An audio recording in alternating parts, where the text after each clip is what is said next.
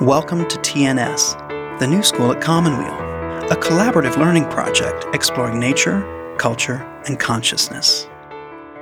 Join us now for a conversation with Jungian analyst John Beebe and host Michael Lerner. John Beebe, welcome to the New School at Commonweal. It's a great honor to have you here. You celebrated your 80th birthday on June 24th. I did. In China.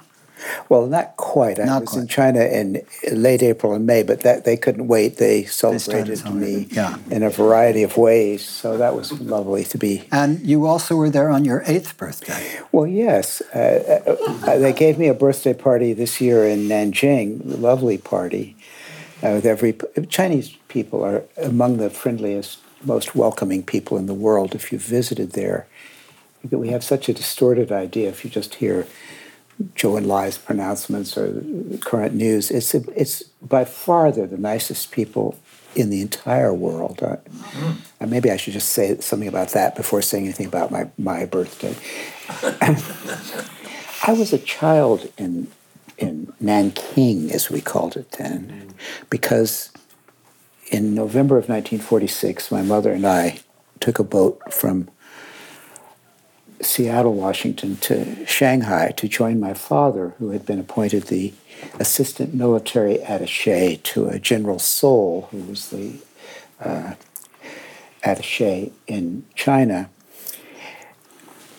When America was sort of at the end of a failed mission to so-called save China by General Stilwell. It's been all reported in a famous book by Barbara Tuchman, General Stilwell and America's Failure in China.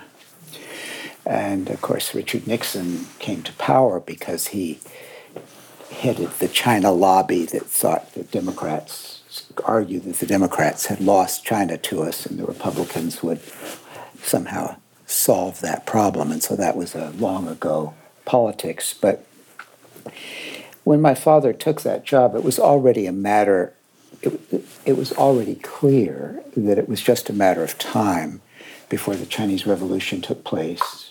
Mao was massed with forces that were far better trained and far more motivated than Chiang Kai-shek's. Chiang Kai-shek had a corrupt nationalistic government in Nanking. And so there were about 300 army advisors, and there was an ambassador. And then there was the military attaché who sort of carried the relationship between the little military group and the diplomatic group. But basically, all my parents did was go out to dinner every night with the people from all the other nations. The Egyptian ambassador had been exiled to China because he'd had a relationship with Farouk's daughter, the Princess of Egypt, and Farouk's wife was in love with him, so she got him. It was pretty wild. It was like something that you'd read. And my parents were sort of like the Fitzgeralds in the 1920s in China in the late 1940s. My mother was very beautiful, and my father had Clark Gable's mustache, and he was from Mars and she was from Venus. And it was Gone with the Wind in Nanking, China. And I was their only child, and I sat in the basement with a little girl named Alice Turner, who later became the administrative director of the Merce Cunningham dance group. But back then, she was just, or rather, our other friend Jean Rigg did actually. But Alice Turner was a diplomat's daughter. She and I would sit down and read the Oz books. I had a whole set of Oz books that my mother had gotten from a friend. So we would read the Oz books, and I would draw maps of the land of Oz, which were mandalas, and in that way kept my American identity in this quickly to be vanishing Emerald City where I was actually living. And so yes, I had my 8th birthday in Nanjing. I went back to China in 1998 for the first time since I left with my mother. We were described as evacuated. We left Nanking in 1948 in November, because the coming down from the north by Mao was seen as just a matter of weeks. It actually took place in April of 1949. But my father stayed under house arrest for a year. By the time he returned, my parents were divorced, and that period of my life with them was over. So 50 years later, I was eerily enough sent back to China, like my father, on a diplomatic mission. The Chinese had gotten interested in Jungian psychology, and this was going to be the first conference on analytical psychology and Chinese culture. And I was there to represent and give the keynote address as the representative of the International Association for Analytical Psychology. That I would ever, like my father, be sent to the Far East to accomplish a diplomatic problem. And I guess we all have to work on what has been spoiled by the father, and as the I Ching says, and it does say, if there is a son, no blame rests on the departed father. So I've been going to China for 21 years since, and I achieved my diplomatic mission. This year, in August, in Vienna, the International Association of Analytical Psychology approved its first Chinese Society of Jungian Analysts. So they now have their own society, and in 3 years they'll be able to do their own training. So who would have thought life would give me that kind of opportunity to go back and from something that had gone totally wrong and get something really right. And so I feel very happy about that. That's one of the things that I'm very grateful for. But to tell you about the Chinese and their enormous welcoming quality, when I went back in 1998, I wasn't thinking so much about my childhood, although of course I was, but I wasn't. I was thinking more about Tiananmen Square, and I had the same reaction when we had our first Jungian conference in Berlin. Was I going into the heart of darkness when we went there in 1986? I mean, it was very nervous to land in Berlin, and same with China. To be in Beijing and just to be aware of Tiananmen Square and to be staying at the same hotel my mother had stayed at when it used to be called the Wagon Lit. It was the train hotel. It was the first international hotel in China, built in 1900 or so. And when I went back and stayed with it in 1998, the carpet hadn't been changed, the halls. I was still where I was as a little boy of 9 in that summer, but there was Tiananmen Square. And did you dare even to cross, because you weren't sort of allowed in certain areas? And so just crossing over near Tiananmen Square, I was nervous. Across the street, the hotel. And then I'm crossing back, and oh my stars, I've gone against a red light. And I'm just sure I'm going to end up in a Chinese jail. I'm just falling over. And so this young Chinese officer called me over and looked at me and asked for my passport. And he looked at it very long and hard, and he looked at me very long and hard, and I think he figured out what he was dealing with. A complete idiot who can't read a traffic sign, even when it's in sign language. So then this young officer put his arm around me and held me and had me look at the sign, and when it said green, he pointed to go. And that just absolutely melted me, and that's who the Chinese really are. They're the warmest people. They're natural introverted intuitives with fantastic auxiliary extroverted feeling, if you know Jung's type theory. They're basically INFJs as a cultural type, and the compensation of, because they were so ravaged by the West. And the thing that both Mao and Chiang achieved is that China is now for the Chinese. And they don't have to make concessions in Shanghai to the French, and they don't have to have American soldiers sitting on the emperor's throne anymore and insulting their country. They have their country. And so they've had this enormous overcompensation of trying to bring up their inferior function of extroverted sensation and make themselves economic successes. And of course, that's led to a very sad situation which I found out in 1998, where someone who studied psychology in America at Yantai University used the famous test, paper and pencil test of psychopathology, the MMPI, the Minnesota Multiphasic Personality Inventory, which is supposed to be able to identify major depression, schizophrenia, paranoia, so forth. And it turned out that a third of the students were clinically depressed. It's not just that it's so hard to get in. It was then particularly so hard to get into a Chinese university. And there was so much family pressure on the people. The living situation was very poor. The rooms were often unheated. There were hardly room to put books.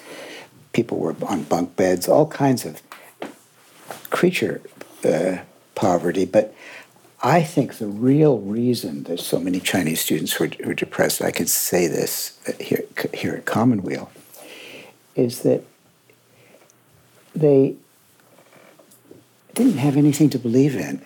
After the Cultural Revolution, the faith in communism had fallen apart. Now they were trying the two systems, but you got an education in order to get your eyes operated on to look more Western because you could afford it, in order to have a car and a color television set and work for a corporation. I mean, the payoff for a Chinese student of actually getting an education was a spiritual poverty in favor of a greater material success. And so what I found just coming for that first lecture in 1998, and what I've found ever since, is that they found in psychological services and psychotherapy a phenomenal opportunity to express something that they can believe in, something spiritual. There's a huge orphan population that needs care, and there's now a network all over China of people offering Jungian psychotherapy services and sand play to these orphans. At the time of the Sichuan earthquake, two Jungian therapists, both of them are now analysts, and husband and wife, Dr. Hoyang Shen and Professor Gao Lan, set up tents in the site of the Sichuan earthquake. And for 9 months, Jungian psychotherapists stayed there offering psychotherapy services to children who lost most of their class, many of them their parents, many of them their teachers. The school building had collapsed. And they were letting people have emergency Jungian treatment to just process the self-injury that had taken place. And they became national heroes as a result. And that's just the Jungian story. Every kind of psychology is welcome. My friend Kirk Schneider, who's an existential humanistic psychotherapist, goes there. Many psychoanalysts have gone there. Positive psychologists go there. Cognitive behavioral therapists. It's astonishing how many people go there. And now psychology is the most popular major in Chinese universities, which is just amazing. So you go as a teacher from the West, for some reason the government doesn't see any danger. They see it as a human service. They haven't had the political explosion that we've had in psychotherapy, where practically all of our psychotherapy offices are places where people talk about the situation in this country these days. But there they do talk about how they feel about their country, but they're still enjoying the private space for reflection, where that not everything is collective self. And so we're very welcome there, and they're very welcoming to us. And so I've been treated very well there, and had a wonderful opportunity. I spend about 9 hours a week in China online. I do seminars, I do analysis, I do supervision. And so about 9 hours of every week, I'm talking to people in China, and they're just wonderful people doing wonderful psychotherapy work. Naturally psychological, it seems to me, and extraordinarily respectful. So for me, this last 21 years has been a thrilling opening up of a possibility I never thought I would have. Let me, first of all, thank you for that beautiful response to a question about where you spent your 8th birthday. What a joy. You begin to get a sense of the extraordinary human being I'm sitting here with. And I want to introduce you a little more formally. You were born June 24th, 1939 in Washington, D.C. You're a Jungian analyst in practice in San Francisco. You attended Harvard College and the University of Chicago Medical School. You're past president of the C.G. Jung Institute of San Francisco, on the teaching faculty, a Distinguished Life Fellow of the American Psychiatric Association. You are a well-known lecturer in the Jungian world. You speak on topics related to the theory and practical applications of analytic psychology. You've been especially active, as you mentioned, in introducing training in Jungian psychology in China. You're the founding editor of the San Francisco Jung Institute Library Journal, now called Jung Journal of Culture and Psyche, the first American co-editor of the London-based Journal of Analytic Psychology. You published in 25 different periodicals I won't go through. You are the author of 2 books. One is called Integrity in Depth, a study of the archetype of integrity, and the second is called Energies and Patterns in Psychological Type, the Reservoir of Consciousness. I'd like to come back to those 2 books. An avid film buff, you draw on American movies to illustrate how the various types of consciousness and unconsciousness interact to produce images of self and shadow in the stories of our lives that Jung called individuation, and you've been widely read in that area. With Virginia Apperson, you're the co-author of The Presence of the Feminine in Film, and you can be seen discussing film in the documentary The Wisdom of the Dream. Among your better-known papers are Attitudes Toward the Unconscious, The Father's Anima as a Clinical and as a Symbolic Problem, On Male Partnership, Primary Ambivalence Toward the Self, Its Nature and Treatment, Towards a Jungian Analysis of Character, and The Trickster in the Arts. You are particularly interested in the way an understanding of typology can foster the development of capacity to take responsibility for our impact on others using Jung's theory of psychological types, where contrasting attitudes of extroversion and introversion color the judging, rational functions of thinking and feeling, and the perceiving irrational functions of intuition and sensation. And from that, you developed an archetypal model of a dialogical self, where conscious functions contend with more unconscious complexes in the shadow. A person's dominant, preferred function is the hero, which is most allied with a semi-conscious complex called the anima, or anima. The hero is challenged by the opposing personality. Then the next most preferred or auxiliary function is the good parent, which may be counteracted by a shadowy witch-senex complex. Similarly, the tertiary function, the child, may be undermined by a more juvenile trickster. Finally, the anima may find itself forced to compete with a demonic personality function which threatens to destroy it, and so forth. So the reason I take the time to read that into the record of this conversation is that you have made an extraordinary contribution to Jungian thought. I mean, obviously, the San Francisco Jung Institute has been a seminal force in Jungian thought in the United States, and you have been a seminal force within the San Francisco Jung Institute. And that force not only affects Jungian institutions and practitioners around the world, But as you pointed out, you've played a seminal role in bringing that work back to China. So as you've just recently had your 80th birthday, and as you reflect more broadly on, I'm 75 turning 76, so I find myself, there's the story that we live forward but understand our lives looking backward in a certain way.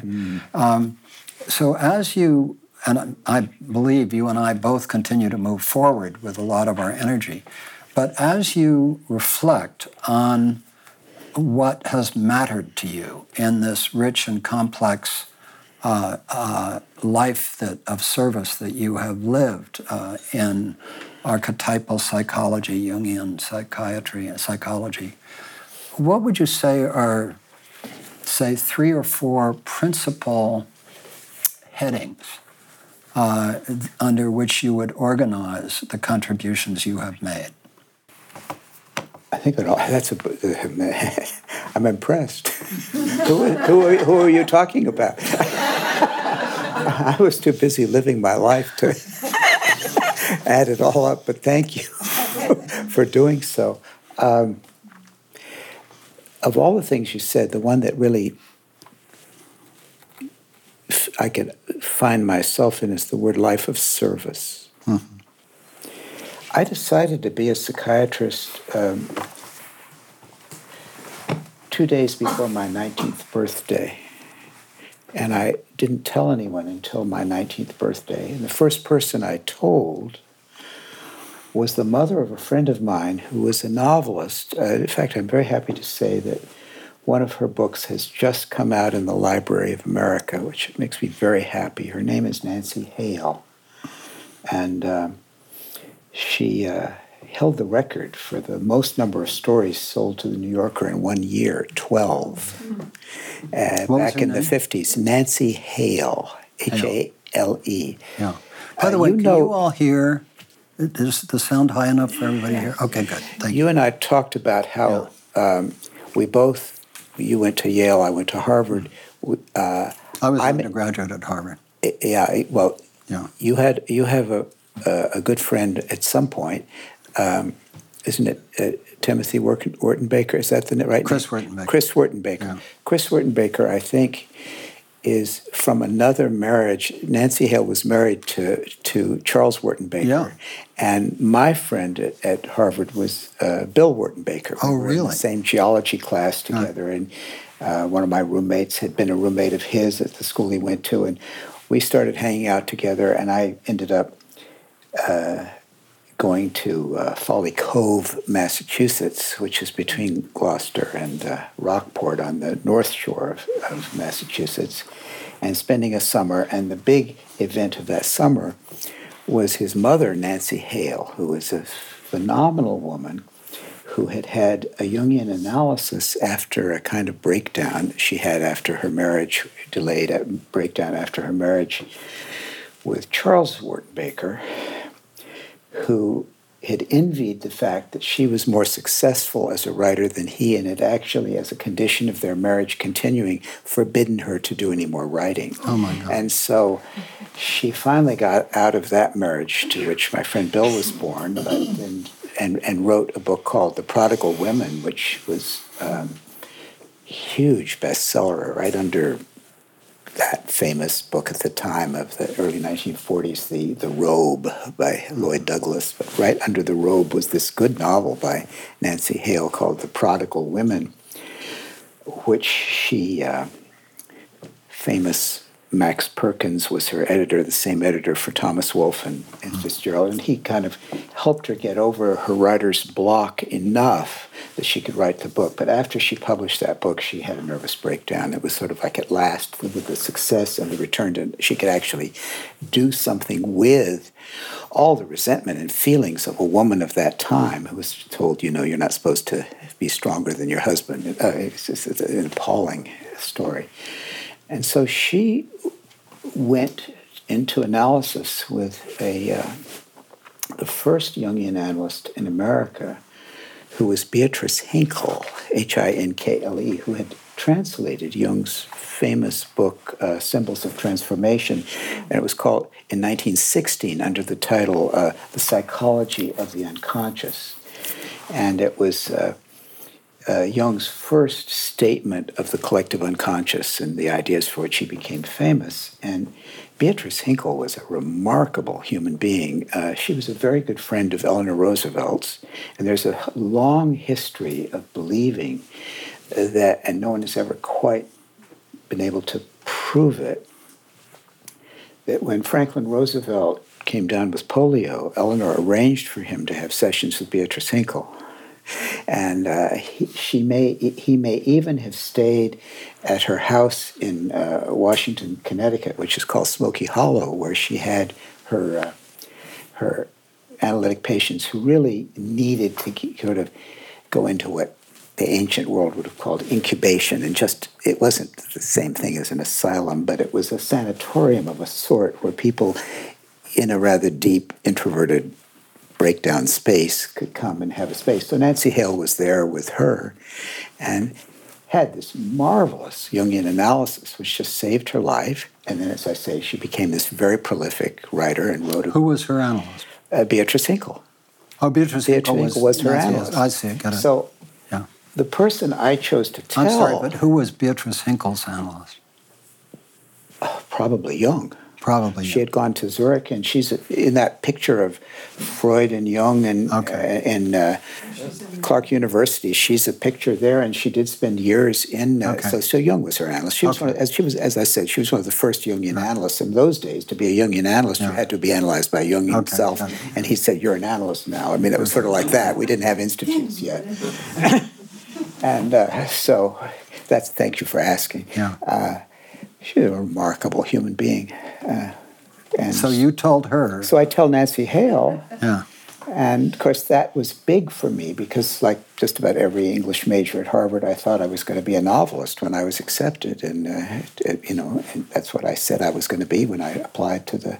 And instead, I'm telling her that I'm going to be a psychiatrist. She said, well, if you're going to be a psychiatrist, you can't be a writer, too. She wouldn't let this eternal boy be everything, And I said, well, I hope I can write, at least in my field. He said, oh, yes, the kind of books they write. Oh, wonderful, yeah.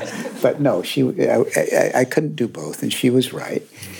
And then she said, it's a very self-sacrificing life. She said, I have an old bow. I have this old bow. And when we dated when I was 15 and he was 14. I was in a girls' school, he was in a boys' school, but we're all in Massachusetts. And he became a psychiatrist, and he went to San Francisco, and he worked so hard, he broke down and had tuberculosis. I had no idea at the time that she was talking about Joe Wheelwright, who founded the Jung Institute of San Francisco, who later became a tremendously good friend of mine. And very much kind of a mentor, not an analyst or a supervisor, but a kind of a personal mentor. When I had my first Jungian, when I first did what I said I was going to do, and then got out of medical school and got referred to my first therapist, who was a Jungian, it turned out Joe Wheelwright had another office, and he loved to talk to the patients in the waiting room, waiting for the other analysts. Who was the first analyst that you worked with? John Perry. Another New Englander, famous figure. Yeah. And so that house on Steiner Street in San Francisco was a place where they were. And as he and I got to know each other, it turned out Nancy Hale was coming to San Francisco to visit, and I mentioned her. And then it turned out, oh, yes, we dated when I was 14 and she was 15. And it all came. So... kind of weird.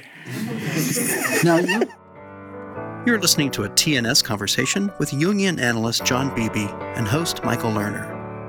You mentioned, and this was lovely, we were talking before we began, and we addressed the fact that you just had your 80th birthday, and we had talked about that before, that this was a new period of your life. And you said, yes, I'm a Cancer with Virgo rising, a Libra moon, and Neptune right on the ascendant. And that's how I handled the explosion of the New Age. It happened on the ascendant. And it opened my intuition wide open, which for a thinking type was a big deal. I may not have the exact quote. That's close enough. But could you elaborate a little bit on that, obviously, archetypal system of astrology? In other words, you have a great love of the I Ching, which we're going to get to. But your reference here was to astrology. How deeply have you gone into astrology, and how do you understand yourself, particularly with respect to the opening of the intuition because Neptune was right on your ascendant? Well, look, we're all children. We're all creatures of our environment. Right. Every young man who goes to Harvard thinks he's a thinking type, and he had to act as if he were one, or he would never have gotten in. Right. You overcome what you became to get in the rest of your life. And it's become a gigantic false self, usually, and as you probably know.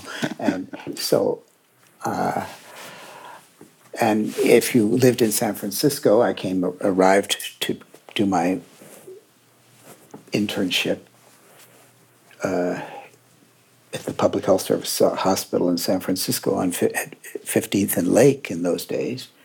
In San Francisco, and you were in San Francisco in the fall of 1965, and you bought a copy of Rubber Soul and saw the Jefferson Airplane the first week they opened, as I did. You knew astrology by 1968. I mean, there was no possible way that wasn't going to happen to you. Were you drawn to astrology? Not initially. In fact, did you see it as an archetypal psychology? Not initially. No, I didn't. Nothing in my life has ever been systematic. I didn't see it that way. I discovered all these things empirically, as Jung claims to do. That I got interested in things that work, and I learned that it didn't matter to me whether something was scientifically appropriate. When I was a little boy, of 7 in China, I wanted to be an astronomer. Uh-huh. But that was a very opportunistic choice, because I figured I want to be on the first rocket ship that visits a planet, and they'll need to have an astronomer on the ship. I didn't think they would want. I didn't see myself as the athletic type that usually gets chosen. Even I could see that then in the future would be the future astronaut. But I could see myself as a little bespectacled astronomer. They would take me aboard. And in a way, you did that. Well, who knew? And then these English women would say, "Oh, you're the little boy who wants to be an astrologer," and I was so angry. No, I want to be an astronomer. But I think she was right. And so in the New Age, someone introduced me to a wonderful astrologer, and it was astonishing. And why I brought up my signs and ascendant is it just so happens that every 123 years there's a conjunction of Uranus and Pluto, and there was one around the time of the 1848 revolution, which was just changed the political climate, as you know, in Europe ever since, and Karl Marx and everything was emerging out of that. But in our time, it was what happened in San Francisco around 1966. And there you had a conjunction of Uranus and Pluto, which is both a combination of expansion of consciousness and a purging of old consciousness. So we were getting this new age, and people were fascinated by all kinds of intuitive extension of consciousness models, and you'd have books like Ralph Metzner's Maps of Consciousness would come out by the end of the 60s, and I was part of all that.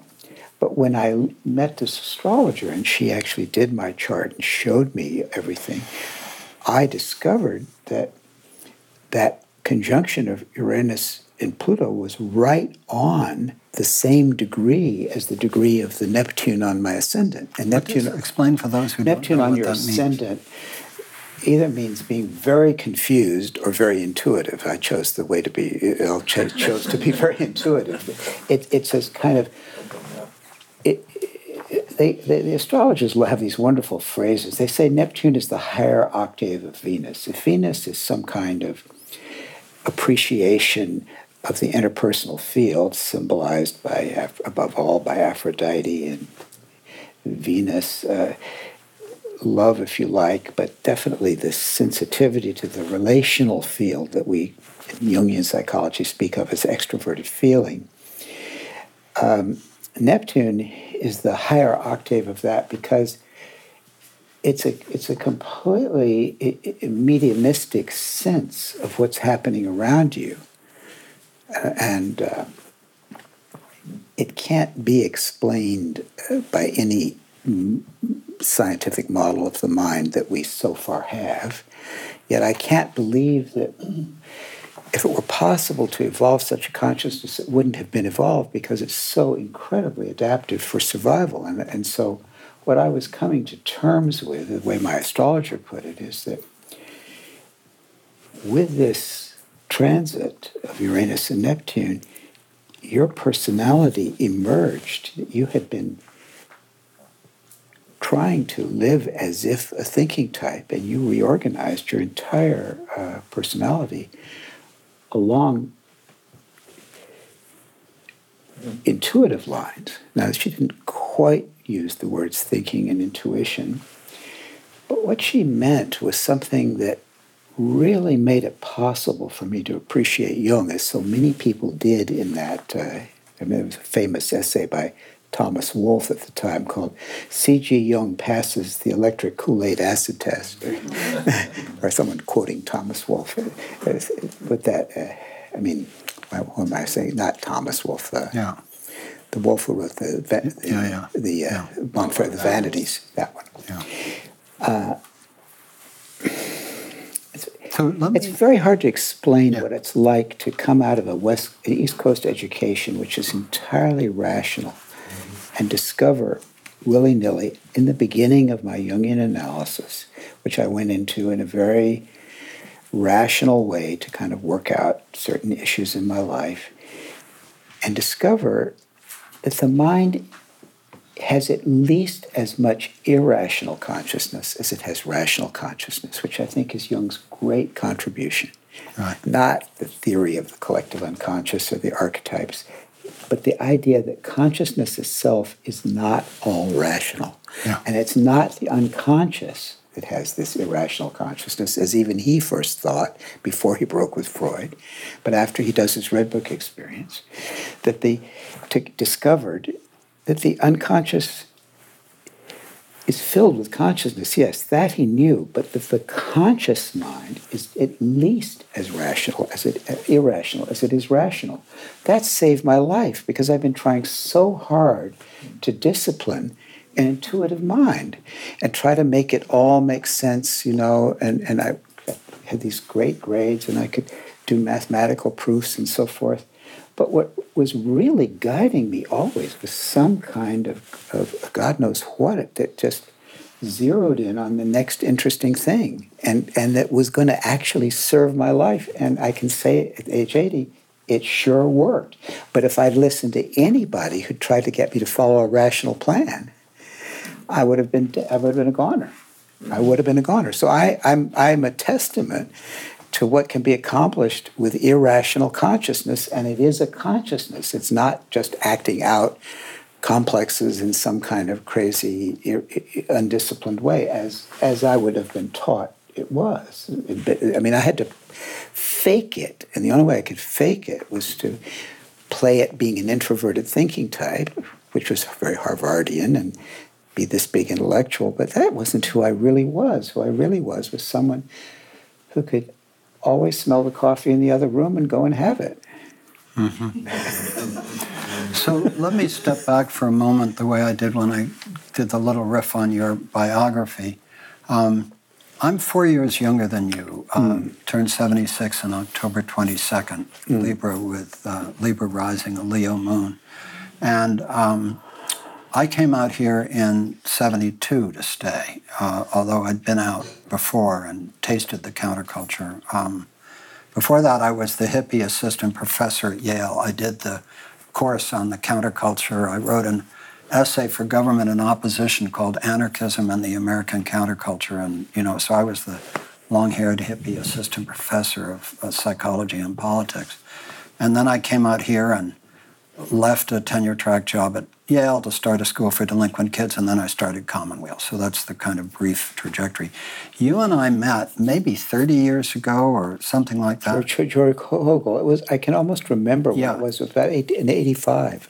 Was Pretty it 85? sure it was 85 or 86. And I remember coming to your office, which is the same office you're in now. 48 which is years. this Yes. small but charming office. And I sat with you. Well, I remember that, but then I remember coming back because you had invited me to come speak at the Young Institute. Mm-hmm. And you and I were sitting together in your office. And, I had 5 years of Freudian psychoanalysis when I was at Yale because I was thinking of becoming a lay psychoanalyst. And I don't think it did me any harm, but I'm not sure it did me a great deal of good, either. Yeah. But when I sat in your office a year ago or so, I thought to myself, if I were looking for a psychoanalyst, you were the person I would seek out.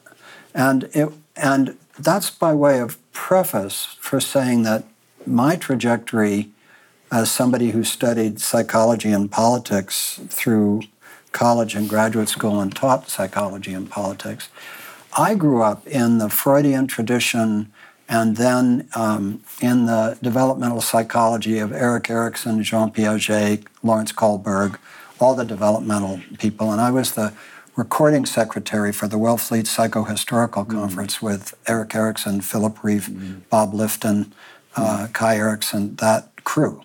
And so that's just a little bit of bringing myself into this. But what that is a preface to is that as I started to study Jung in depth, and then after Jung, I found my way to James Hillman, who, of course, was the bad boy of the Jungian tradition and the founder, in many ways, of archetypal psychology in a certain school.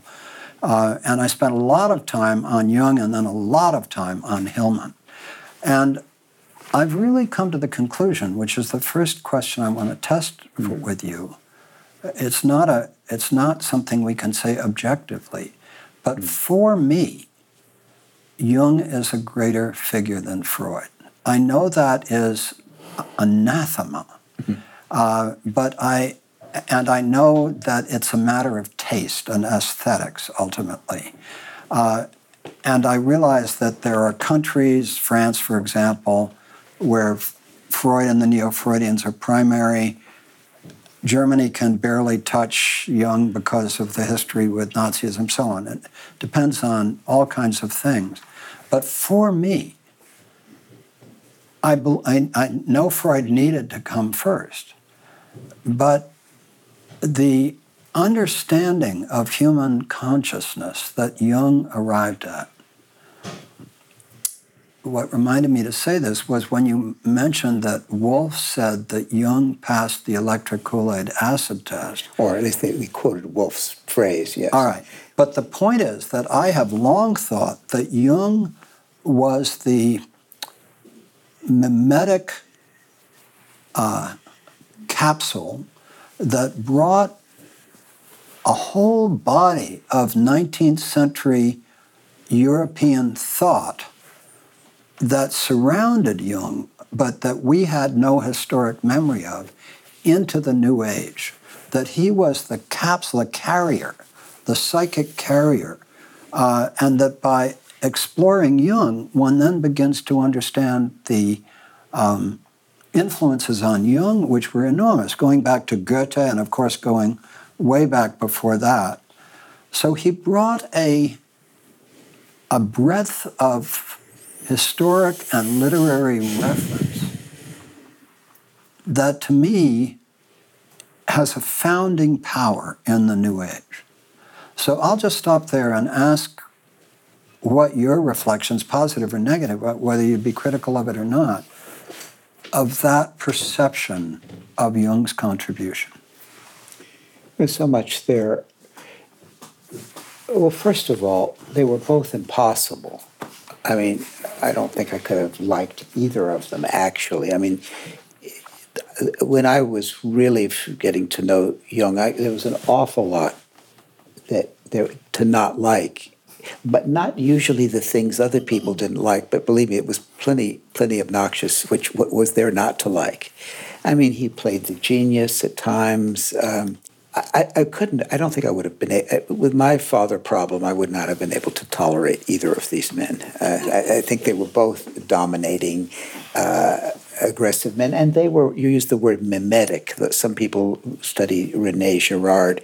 They were mimetic rivals. Yeah. And these are people imitating each other's desire. They both had the desire to be the next step after Schopenhauer and Nietzsche. Right, exactly. I mean, there was that apostolic succession. And they both succeeded and failed at that particular ambition. And but Jung wanted to take Goethe's place. but you know, in a mimetic rivalry, then there always has to be a sacrifice. Right. Somebody has to be the scapegoat. So Freud did a great job of scapegoating Jung, Yeah, and Jung did a great job of scapegoating Freud. right. And they're essential. They're essential. They're incredibly brave people. Yeah. But their mimetic desire, their conjunction, which took place during their lifetime and in their period of knowing each other, was the great conjunction of Neptune and Pluto. And there you had the desire. And Pluto is this. They don't even call it a planet anymore, but that's a mistake. It's an enormous power that's like alchemy. It's a kind of purging or refining of the dross, or some kind of tremendous, even an alchemical fire burning something that's to purify it. And Neptune is this massa confusa of realizing this unconscious thing, but not knowing what to do about it. The same situation I found myself in, having to figure out what to do with this sensitivity to the unconscious. So they both were teasing the same problem, which is, what's the next reasonable step beyond reason? I mean, they were in a double bind. Because irrationalism was not an answer. And Jung rejected irrationalism, whether it was in Nietzsche or somebody of his, who was a very lesser figure of his time, but very important, named Ludwig Klages, who did end up a Nazi, which Jung absolutely did not. Irrationalism is sort of the last refuge of scoundrels. And so Freud wanted to make Jung the apostle of irrationalism, and was very suspicious. Jung was never an irrationalist, any more than he was a Nazi, or at least consciously an anti-Semite. But he himself was just as hard on irrationalism as Freud had been on him.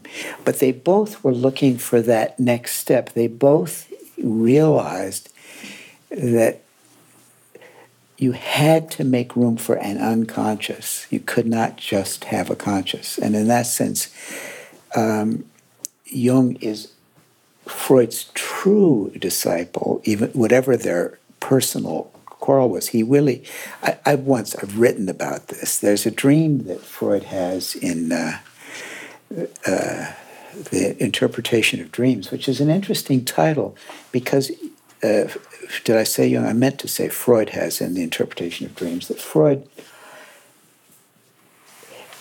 gives many of his dreams and he gives many associations, but he never really interprets any of the dreams. So that the interpretation of dreams does not take place in the interpretation of dreams.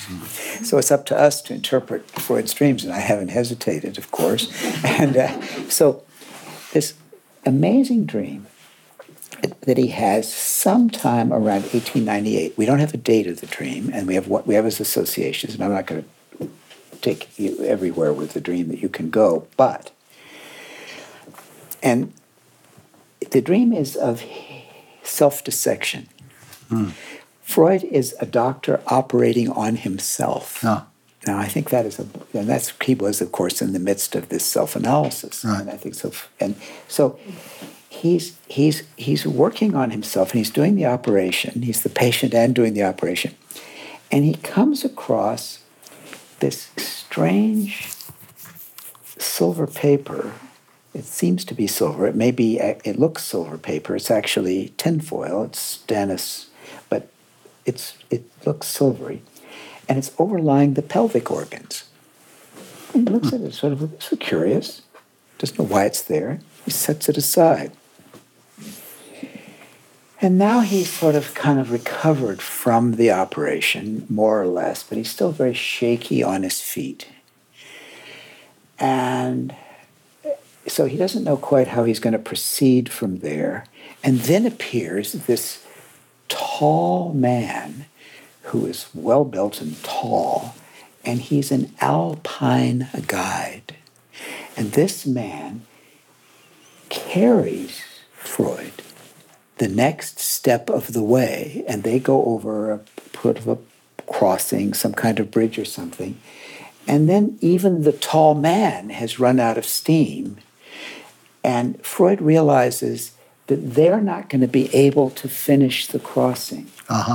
And it will be up to the children to finish the crossing. And I think that's a precognitive dream about Freud and Jung. Yeah. And I think that silver foil, that's what Jung called Luna, the color of the silver, and it was over the pelvic organs. Freud was too good and too meticulous an analyst not to discover the anima in that way, but not knowing what to do with it, because it was a cultural product in the middle of the sexual area that he was so interested in studying in a biological way. And then he has to leave that aside. Then he doesn't quite have the understanding, literally, the standing, and his legs can't quite hold him. So he needs Jung to carry the project a little further, but it's up to the rest of us to carry it. And that's where I see myself. I see myself as one of the children. I suppose I'm one of the grandchildren or great-grandchildren. It doesn't matter. I consider myself one of those who've come after, whose job is to recognize the enormous, in that dream I see enormous integrity of project.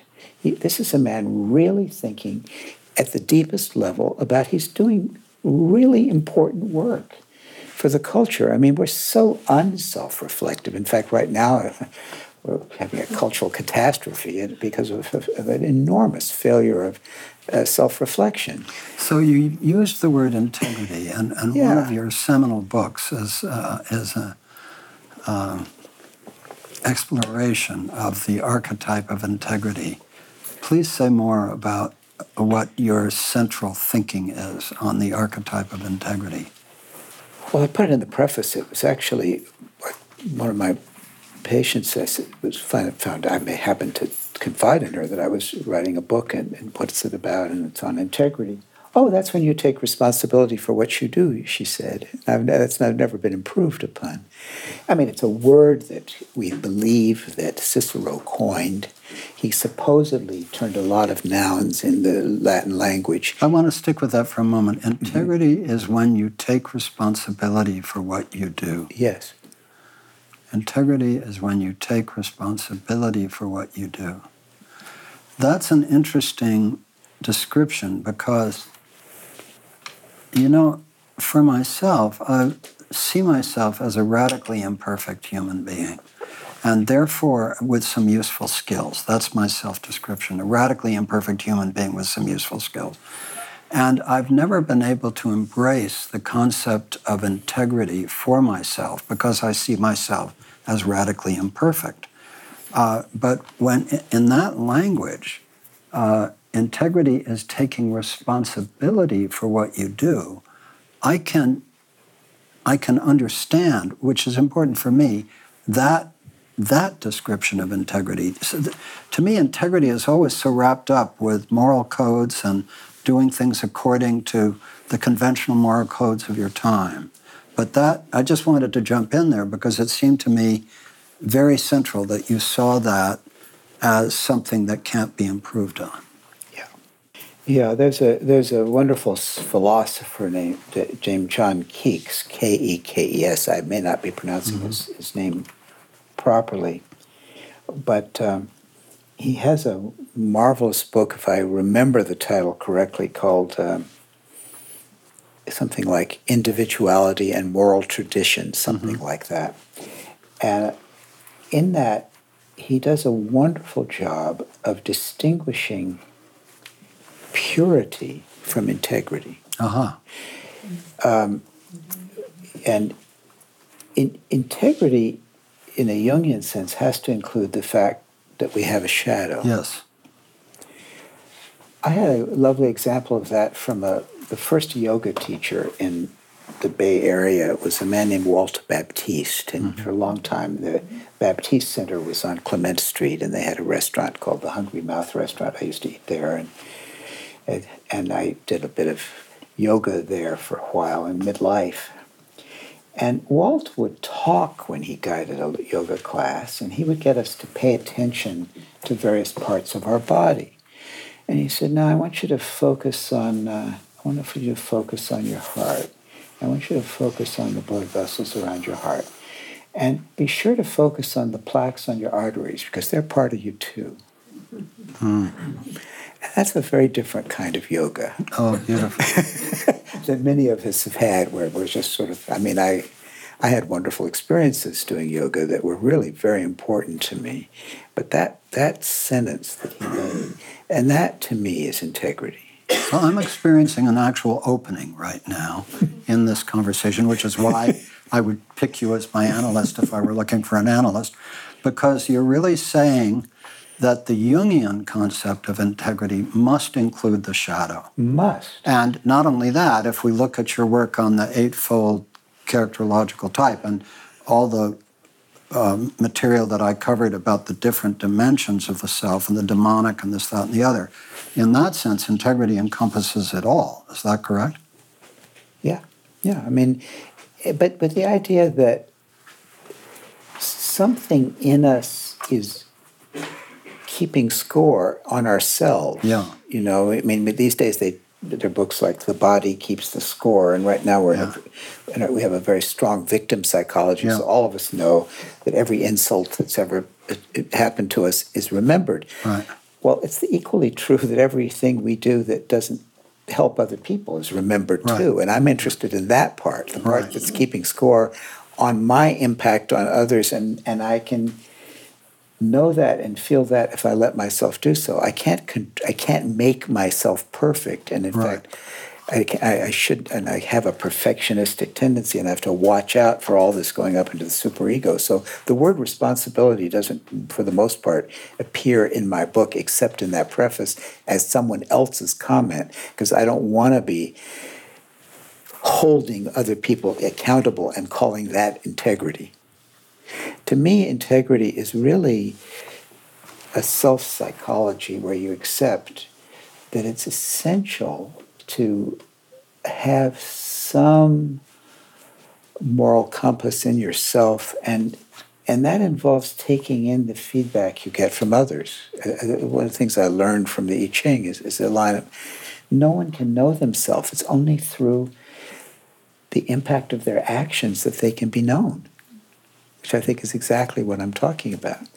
And so to me, feeling my way with that and finding people who are living that way too, that's as important to me as empathy. To me, integrity and empathy are the two values that are most important in psychotherapy. And so I have to recognize that just anything my patient brings to me is also going to reflect some aspect of what I've already done to my patient. So integrity and empathy are the two cornerstones of your work.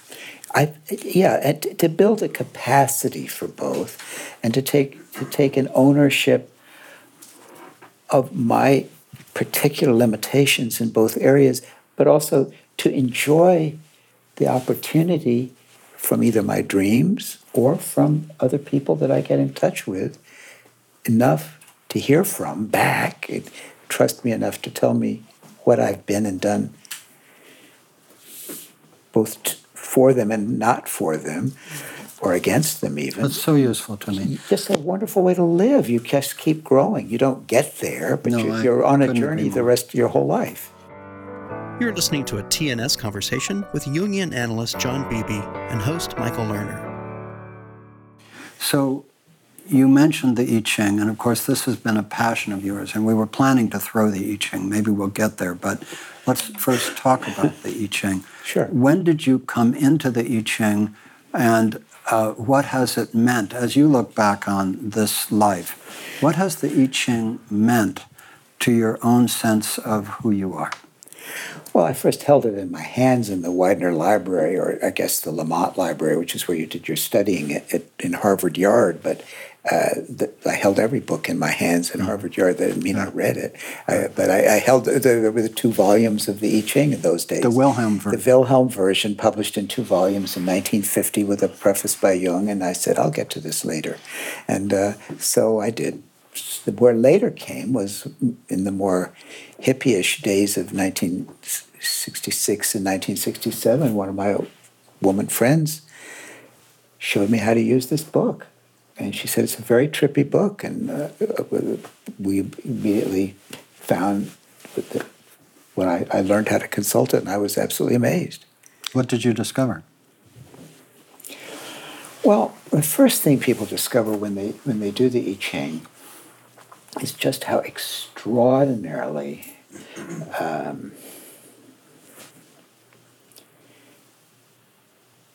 apropos it is to your state of mind at the time of there were so many examples, but I'll give you one. I had a couple of friends, they happened to be Jungians who were married, and they were both doctors, and 9 months had gone by, and the baby was due, and no sign of, I think the baby was definitely kicking and all, but there was no sign of going into labor. And they got anxious, and they thought, these are the days of, advanced medical technology, so should we induce pregnancy? Should we induce pregnancy? What am I saying? Yeah. This is why I became a psychiatrist and not a surgeon. They had already induced pregnancy. They had figured out how to induce pregnancy. Their problem was whether to induce labor. I do that kind of thing all the time. But so. Trust me not, but keep on listening. So they finally, why not consult the I Ching? So they did. And what do you think the I Ching said? Waiting. And that's the kind of thing that my friend meant when she said it's a trippy book. And that was so helpful to them. And so they waited 7 more days. And of course, a perfectly healthy baby was born, who I know very well now and is a wonderful person. And thank God they didn't rush it. But thank God they had an I Ching to tell them, these 2 smarty pants, to tell them what only the irrational knew, that it was not time to do anything, but it was time to hold something until it was ready to happen. And it's as simple as that. So on the basis of that, people who consult the I Ching frequently are just blown away by how readily it establishes synchronicity. Do you consult it frequently? What? Do you consult it frequently? Not as frequently, let's put it that way. Excuse me? Not as frequently as I once did. Uh-huh. There are a lot of reasons people use the I Ching, and I used it like the father I left behind in China. And I've got this. That was one of those many insights that happened on the sly. I was starting to use the I Ching a lot, and then I happened to take it before one of my analytic sessions, and there was a woman analyst.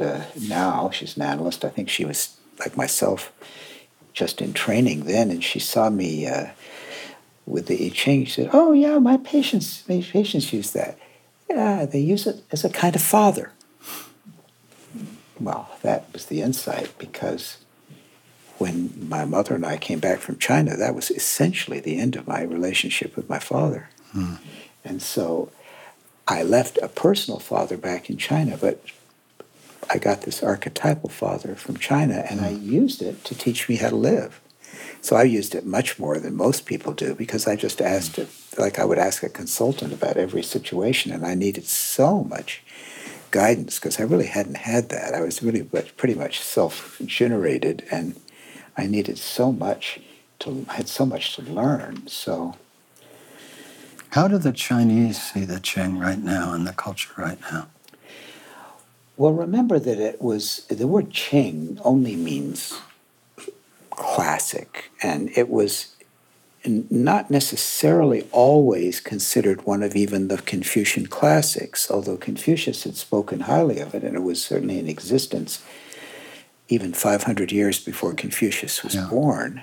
But it was known in history as the oracle, or it was a little bit like the Delphic oracle had been for Greece. It was the oracle of the Zhou dynasty, Zhou dynasty, which took over from the very corrupt Shang dynasty, and was famous for what is called statecraft in the literature on China. Statecraft is perhaps one of the things the Chinese have studied the most, how one wisely guides affairs of state, and that gets extended to how do individuals guide their interactions with other people. But the Zhou dynasty was extremely successful at ethical and non-corrupt governance, and the reason people felt they could do it was that they were using this extraordinary oracle and trying to decide in each situation what to do. It's very interesting.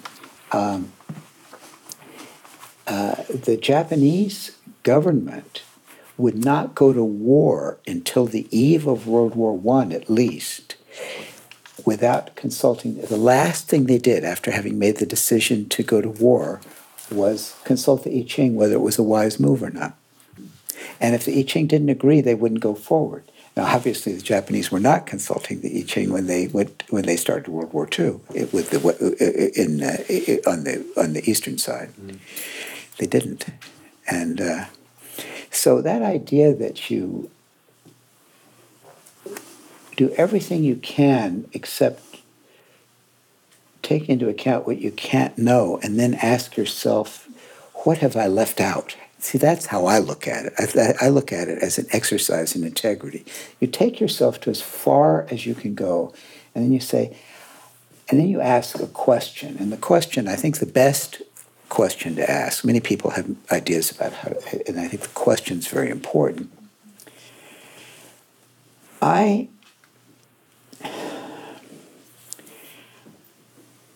find myself disposed to act in the following way. What will the consequence of carrying out that mode of action be? And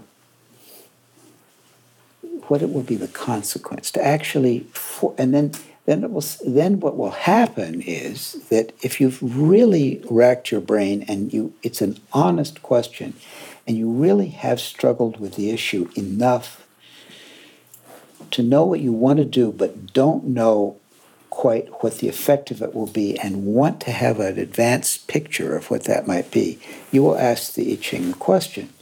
And here's where I think people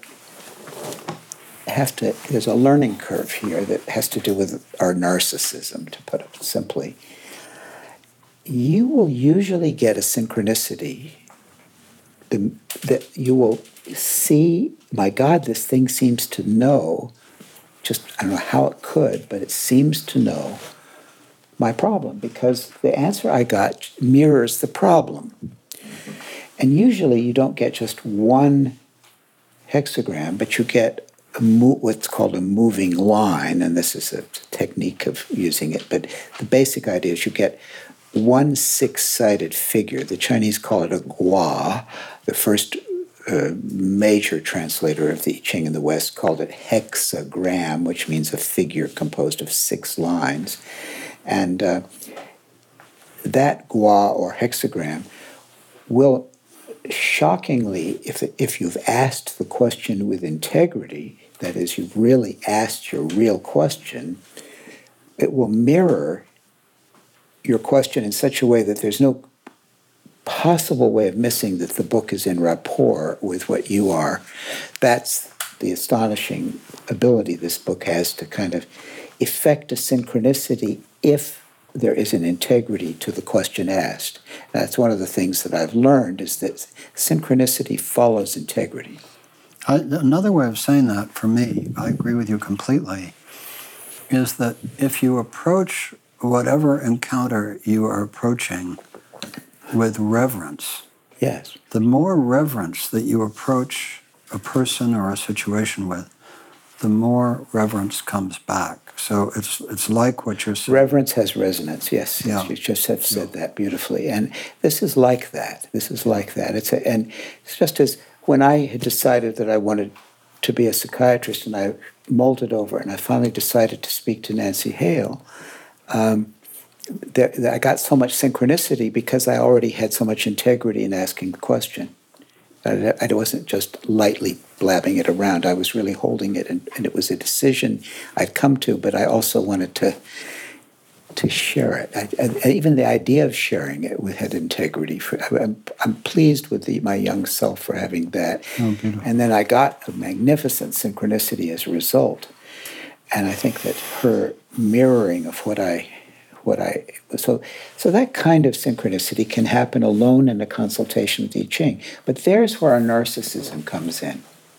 Oh, aren't I wonderful? And oh my goodness, I have a synchronicity. And oh yes, I got this line, and it just matches completely. I've had so many people come into my office who, knowing, because I keep a copy of the I Ching in my office, that I like the I Ching, will bring in their I Ching and they'll tell me what they got in the first hexagram. And I say, oh yes, what did it change to? Oh, I don't remember.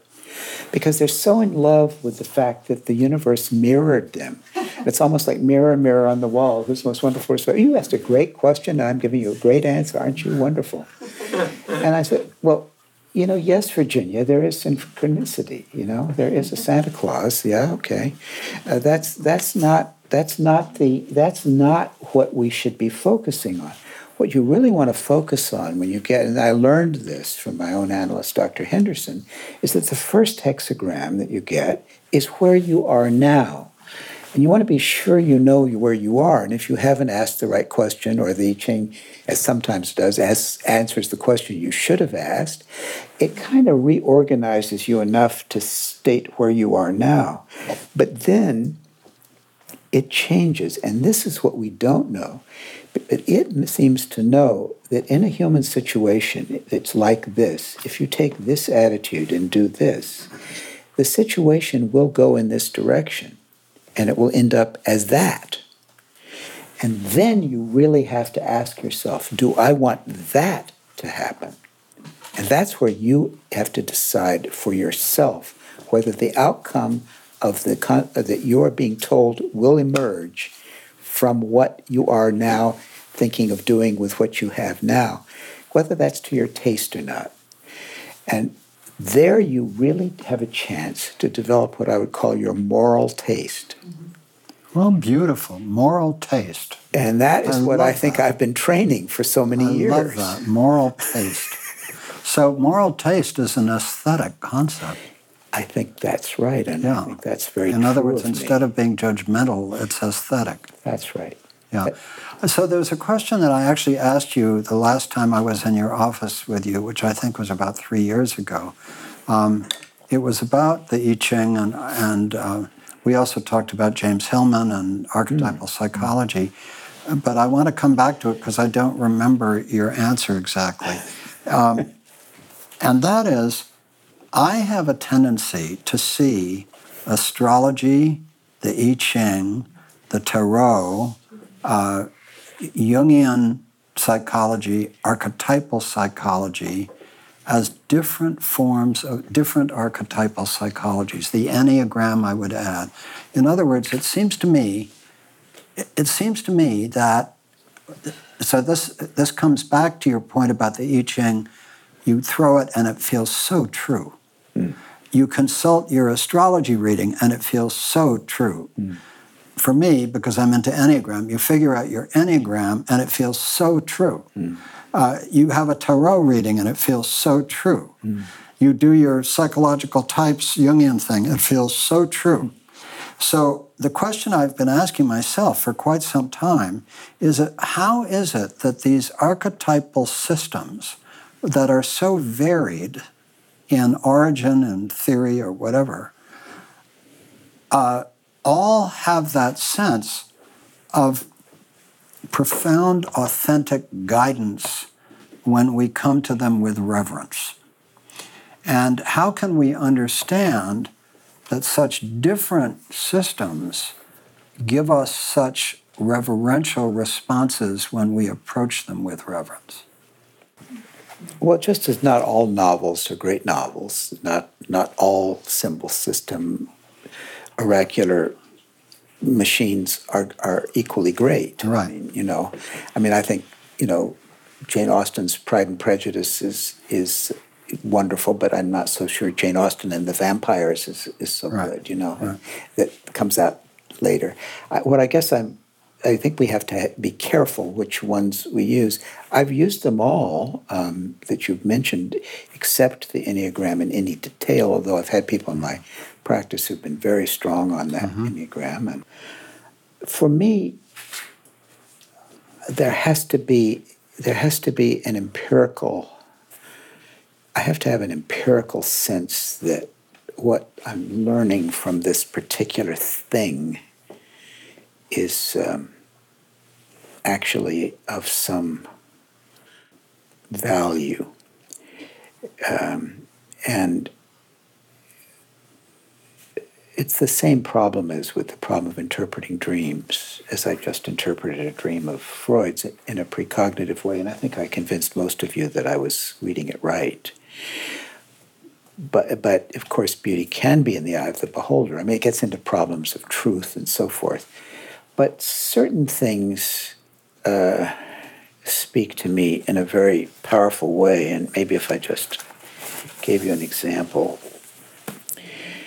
Like everybody else, I was utterly dismayed the night after the election in 2016, although I knew as soon as the turnout in Philadelphia was so low that it was going to be a real problem. And I had stayed up late at night and seen Trump talk in Detroit. After Hillary had gone to bed, and I was amazed by how he had made a last-minute intuitive decision to go to Michigan, and he did carry it by 11,000 votes or so. So anyway, I had to ask the I Ching, kind of like immediately. I mean, this is the night after the election. So I got, the first hexagram was 25. Innocence. The unexpected. And I got this moving line, was the only moving line in the hexagram. Undeserved misfortune. The cow that was tethered by someone is the wanderer's gain, the citizen's loss. Wow. That was the answer. Could you say it again? Yeah, please. Undeserved misfortune. This is hexagram 25, that's the Gua, 25. Line, that's Yao 3. 6 in the third place. That's the 6 is a numerical method of getting this kind of answer. Undeserved misfortune. The cow that was tethered by someone is the wanderer's gain, the citizen's loss. Now, I prefer the Wilhelm to all of the other translations for various reasons. I have a close friend who's a student of Wilhelm, was studying in London, who's been in Wilhelm's archives. Wilhelm's understanding of this book and of Chinese culture is astonishing. Here's what he says. Sometimes undeserved misfortune befalls a person at the hands of another, as for instance, when someone passes by and takes a tethered cow along with him. His gain is the owner's loss. In all transactions, no matter how innocent, we must accommodate ourselves to the demands of the time. Otherwise, unexpected misfortune overtakes us. I'm afraid Hillary thought she had it wrapped up. And she left the cow, the feminine principle, the milk-giving thing, the positive mother for the culture, tethered, and the wanderer came and took it. Okay, the synchronicity was utterly clear to me. That I don't get anything as good, although I have used astrology and tarot, and I've gotten amazing things there. You don't get anything. But this is very interesting. It also links the synchronicity also to the psychology and the moral. So I'm just telling you why I happen to like this book. I'm not saying that that's the only sources, but I want to tell you where it goes to. Yeah, go for that. So the point I was interested in, because I'm past the point of being surprised by this book's being apropos, at least when I use it when I should, and is that what it led to is a hexagram sometimes called, and this is Wilhelm's, fellowship with men, but it's actually about the quality of the connection between men, and meaning, this again is a 1950 translation, so fellowship with people. In other words, what is now going to be the quality of communal interaction? You could almost call it the communal interactional field. It would be a better way to name this hexagram than fellowship with men. He hides weapons in the thicket. He climbs the high hill in front of it. For 3 years he does not rise up. So there's a strange hiding weapons in the thicket. So here, fellowship has changed about to mistrust. Each person distrusts the other, plans a secret ambush, and seeks to spy on his fellow person from afar. We are dealing with an obstinate opponent whom we cannot come at by this method. Obstacles standing in the way of fellowship with others are shown here. One has mental reservations for one's own part and seeks to take his opponent by surprise. This very fact makes one mistrustful, suspecting the same wiles in his opponent and trying to ferret them out. The result is that one departs further and further from true fellowship. The longer this goes on, the more alienated one becomes. Mm-hmm. So I took that as a prediction for what we would be up against in this administration. And I noted that it said for 3 years. And I said that at the end of the 3 years, the spell is going to start to break. The spell is going to start to break. When we talked about this at the Jung Institute, you had followed this to another text of a reference, didn't you, to this reading, which you found very extraordinary? Am I remembering that correctly? Because I thought you read. I found it. There's a remarkable I Ching, but I don't have it with me from a man in Holland. But yes, he has a nice set of lines about this. I could probably find them. No, but the point is it went even deeper when you went even further into right, and you always will. But I think this will tell enough of. Now, to me, what speaks to me about this, that is the clearest definition of what we've just been through that I have been able to find. And I read every op-ed piece and every opinion piece known to man and woman at this point. I mean, unfortunately, they still are more men than women, and the men often, sometimes they're appallingly stupid, sometimes they're very smart, but none of them are as smart as that. I mean, that's just exactly what happened.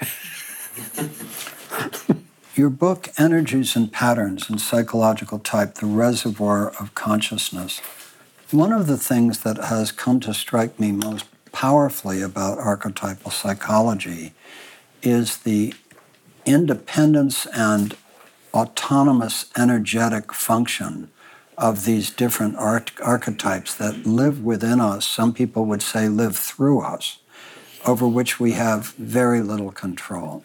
When you write about energies and patterns in psychological type, the reservoir of consciousness, that clearly draws on, I think clearly draws on, your work on the eight functional model.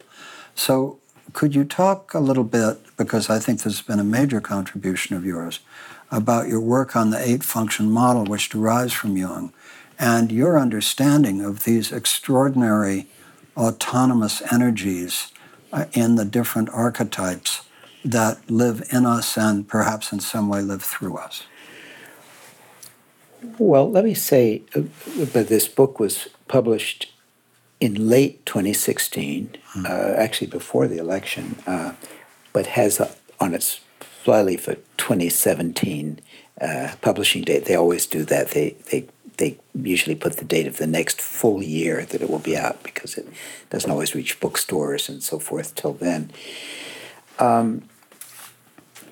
I'd been working on psychological types as a concept for a very long time, and because it was as early as my first years as a Jungian and being very perplexed as to whether I was an introvert or an extrovert, and then learning, thank heaven, that one can be both, that different parts of us are introverted and different parts are extroverted. But at first it was very confusing for me. So let's just say that I began thinking about psychological types in a very strong way around 1970, and realized I didn't know anything about it really around 1974, and then began to turn to my dreams to begin to make sense of the types, to see what types of consciousness actually showed up in my dreams, rather than try to do it the other way, which is to just type people and people I know, but actually to see the parts of myself as representing different types of consciousness. And I got to the point that I could actually write about this somewhere around, I guess my first paper on it was written about 1983. But then I spent then about 5 years later, I had this model that I'd had to kind of, at least for myself, organized where different types of consciousness are in me. I hope this is all clear, that many people, because they know the MBTI, which is the most popular paper and pencil test now of personality in the world, and these days, more people know the terms of typology, extrovert, introvert, thinking, feeling, sensation, intuition, than can tell you what ego, id, and superego mean. And that isn't what it used to be, but it's the way it is now. And that's because of the Myers-Briggs type indicator, which so many people have taken. But all of these, the test is trying to get what they call types of personality, and they're trying to say that we all, human beings, end up as one of 16 types of personality, and they have that model. I'm more interested in what I think was Jung's original intent, and he says it in the preface to the Argentine edition of Psychological Types, a preface he wrote in 1935, which is about 15 years after he actually published Psychological Types. He says that it's a mistake to think that I created this system to type people. What I was trying to get at was to make some sense of the welter of empirical material that a working psychotherapist meets in the course of treatment, where so many different things and issues come up, and that I'm trying to get at. So what he's trying to get at were the different types of consciousness human beings can resource to solve the problems they have in living, and the degree to which those individual consciousnesses in them are either so poorly developed they couldn't possibly solve certain problems. Like if you don't have any extroverted feeling, you're not going to be able to handle certain kinds of feeling communications. And if you don't have any ability to define things at all for yourself, you can't think to that level, you're going to be awfully clueless and certainly not able to explain yourself clearly to other people and so forth and so on. So Jung was interested in the status of different consciousnesses within the self, almost like, it depends on how competitive you are in your psychology, but sometimes I think of it as 8 racehorses, but Say again? 8 racehorses. Yeah. Mm-hmm. Which one is going to win the race, or which one is able to even make the circuit around the field? It doesn't have to be looked at that way.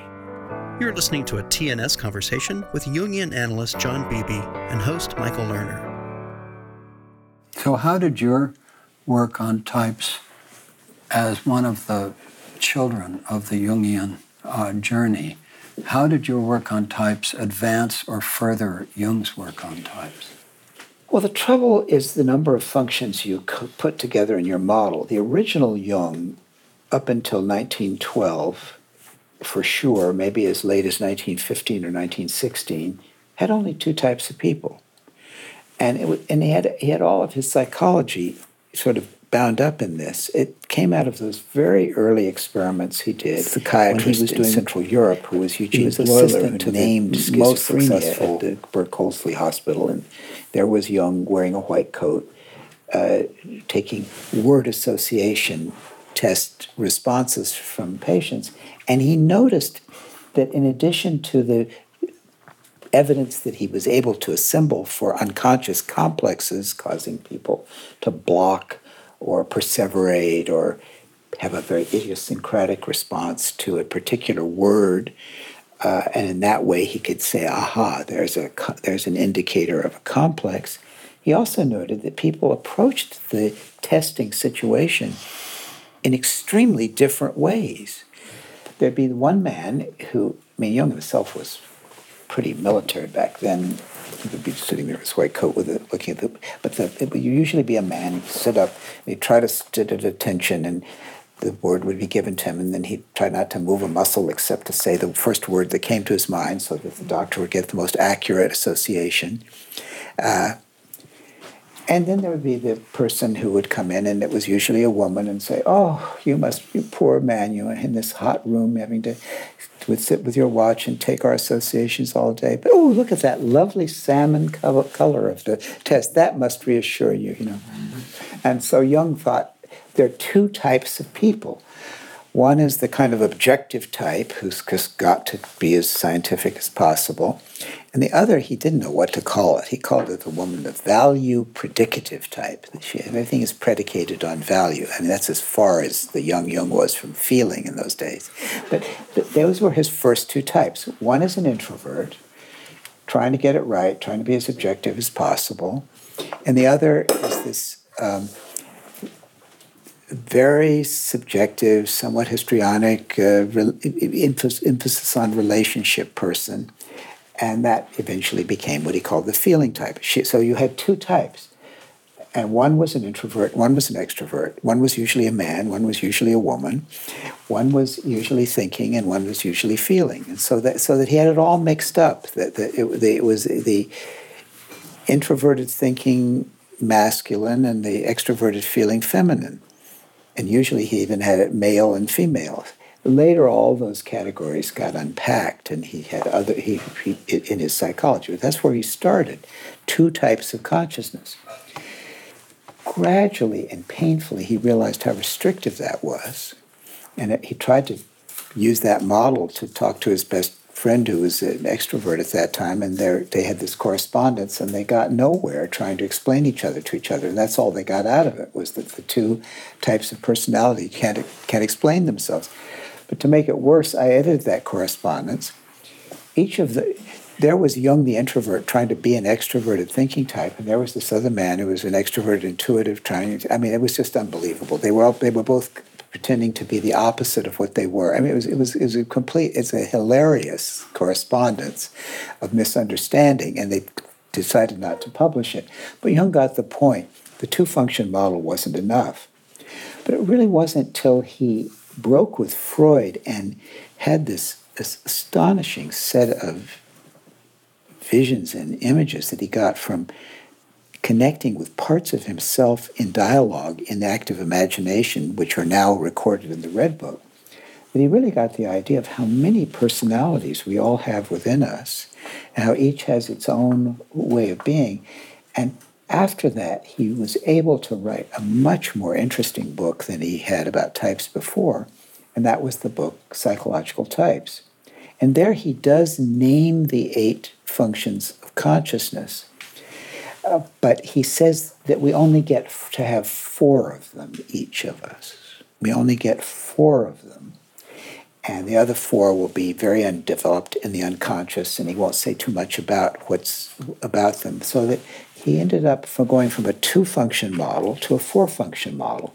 God knows it was a help that he'd added in irrational functions, so he added in intuition and sensation, which are irrational in the sense of being non-rational, in the sense of being things that are just given to us, like the way, if you look at it, I look at your green, that green, before I even know what to use the word green, that just is given to me. It just comes at me. And it's my sensation picks it up. Or my intuition selects you to pick it up. So those irrational functions function to get me to organize that long before I can say the name of the garment you're wearing or the name of the color, which would be more a thinking thing, or to even tell you whether I love it as I actually do, or whether I don't like it as I probably wouldn't say unless this were Germany where that's socially acceptable. But, so we have feeling and we have thinking as rational functions, and we have sensation and intuition as irrational functions. But Jung only gave us 4 functions, and 3 had to be more or less the ego functions, and then the 4th function would be the inferior function, and that was supposed to carry the whole relation to the unconscious. Well, I'm one of those who felt that we might as well not stay with even that as too narrow a model, and that we need to ask ourselves about all 8 functions and admit that they're all functioning and to some degree conscious. Yes, some are more developed than others, and the ones that are more developed are more conscious, and the ones that are less developed are more unconscious, or further work in progress, and our dreams will reflect the work we need to do on those functions. But even the well-developed functions have aspects of themselves in the unconscious, so it's better to think of an 8-function model. You get more of a chance to cover the waterfront. And so I got very interested in that. And I got interested in that as a way of checking out, where am I when I'm in a situation, and where am I not? And I'm sure some of you have felt where I'm not. And that's my work in progress, to make myself aware of that, because it can be exhausting to just think and talk. There are other things, pictures, sensation, other things that I don't always do as well as others. You've done a lot of work using American films to understand. God, you heard me well there, because that's exactly where film comes in. I use that to compensate for my lack of extroverted sensation. I show the movies. Say more about your work with films. Well, film is just such a natural psychological medium, and it just shows, all of these I have lectures in which I've illustrated all of these functions. The hard ones to recognize are the introverted functions of consciousness, because they happen on such an introverted level that while they're happening, you don't even necessarily know they're happening. The most famous of that is introverted feeling. The poet Rilke was pretty famous for his introverted feeling, and he knew it too. He had known Freud, and he had known Lou Andres Salome, who was associated with Nietzsche before she was associated with Rilke, and she eventually became a Freudian psychoanalyst. And so late in his life, there was yet another woman that he was getting close to, and he's writing her love letters, and he writes her, I love you, but of course, Rilke to his latest female love. Yeah. I love you, but of course it's none of your business. But of course what? It's none of your business. The classic introverted. In other words, I love the of course, because it shows how he was one of the first artist to be conscious in the post-psychoanalytic sense. Right. And that's kind of a wonderful example of that. This isn't the woman. Didn't he write love letters to God to her? Isn't that? I'm not sure which woman it is because I'm not a Rilke's guy. There are people who know this better than I. I know he wrote that letter and I've actually read it. Yeah. But this business of I love you, but it's none of your business is usually, of course, isn't there. I have couples in my office where the wife is saying, you never tell me what you feel. I don't even feel that you care about me at all. And of course, I'm trained in looking at movies, and I'm looking at his face, and his face is like something out of silent film. He's just there. It's just so. And I said, I'm sorry, but I can see in his face how profoundly sad he is that you feel that way. The man tears start pouring down his eyes. And she says, well, you can get feeling out of him, but I can't, Well, you see, the problem is I can recognize the introverted feeling. And because she can't read it and she needs extroverted feeling and she thinks that's the only kind of feeling there is, he has to be the blue meanie. She has to be the person who's just going out of her head. And God knows he has work to do to use extroverted feeling and she has work to do to recognize introverted feeling. If I've seen that problem, it doesn't have to be as gendered as I put it. I've seen it 100 times. It happens all the time. And it happens with all the functions. There isn't one that somebody doesn't have something you think they should have and someone does have something you wish they didn't have. I mean, our dislike of each other, which is something Schopenhauer wrote about, is acted out in the way we react to each other's typology. Most of us can't stand each other at first glance because we're not type compatible. Do you remember the beautiful line from Rilke about love as two solitudes that acknowledge, protect, and salute each other? Yes, but that's a lovely introverted model, and he'd be in couple therapy if he tried to make that his recipe for relationship.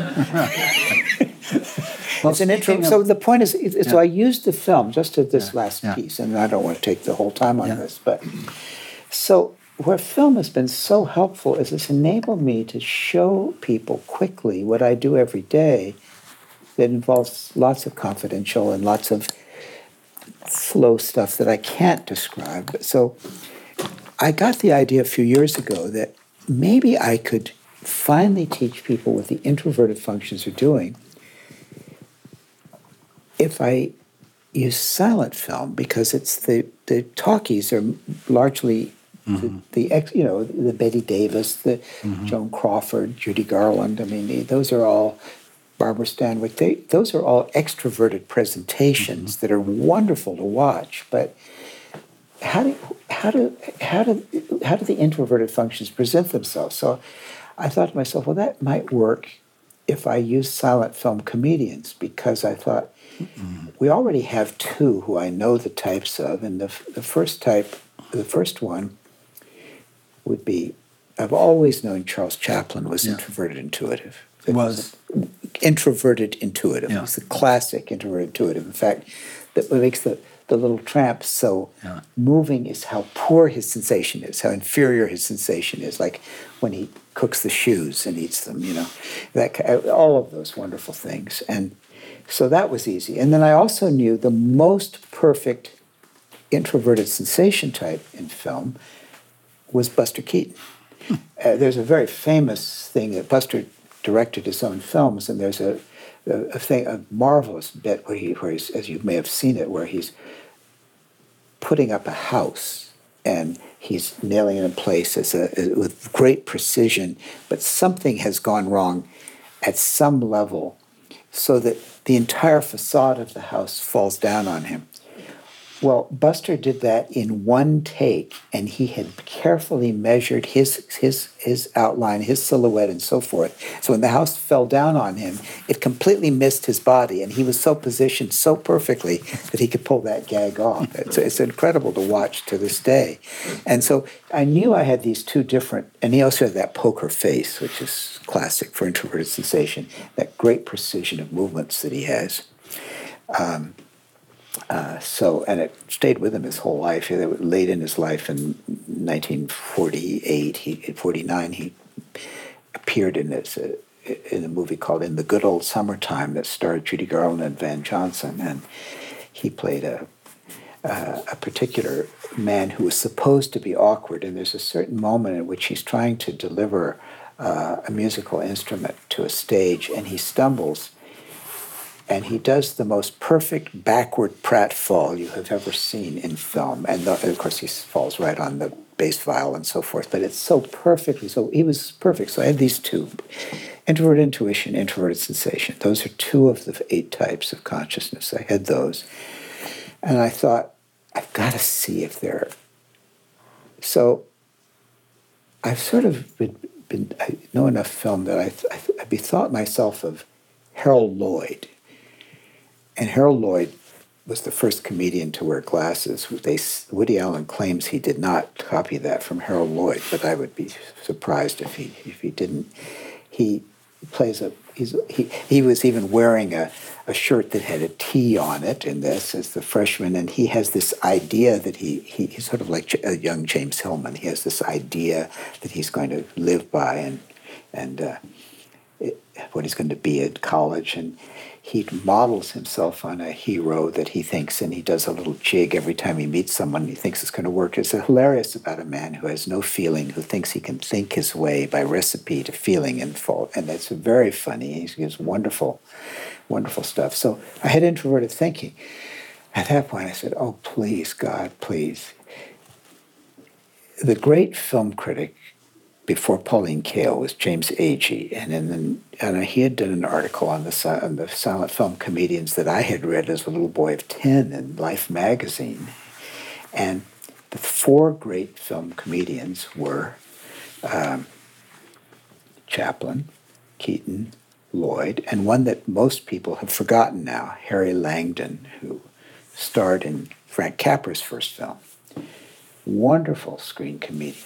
And I said, please let this be true. And I put on Harry Langdon, and sure enough, he was as introverted feeling as the other 3 were then. And so I had the 4 introverted types, and I had a lecture. I could show the 4 introverted functions, so I could actually tell people, this is introverted thinking. This is what it does. They're acting it out in pantomime. They're acting it out in this silent film meeting, but what they're acting out are a conscious process that by itself looks very weird, but actually has an internal logic all of its own. And I could show the 4 consciousnesses.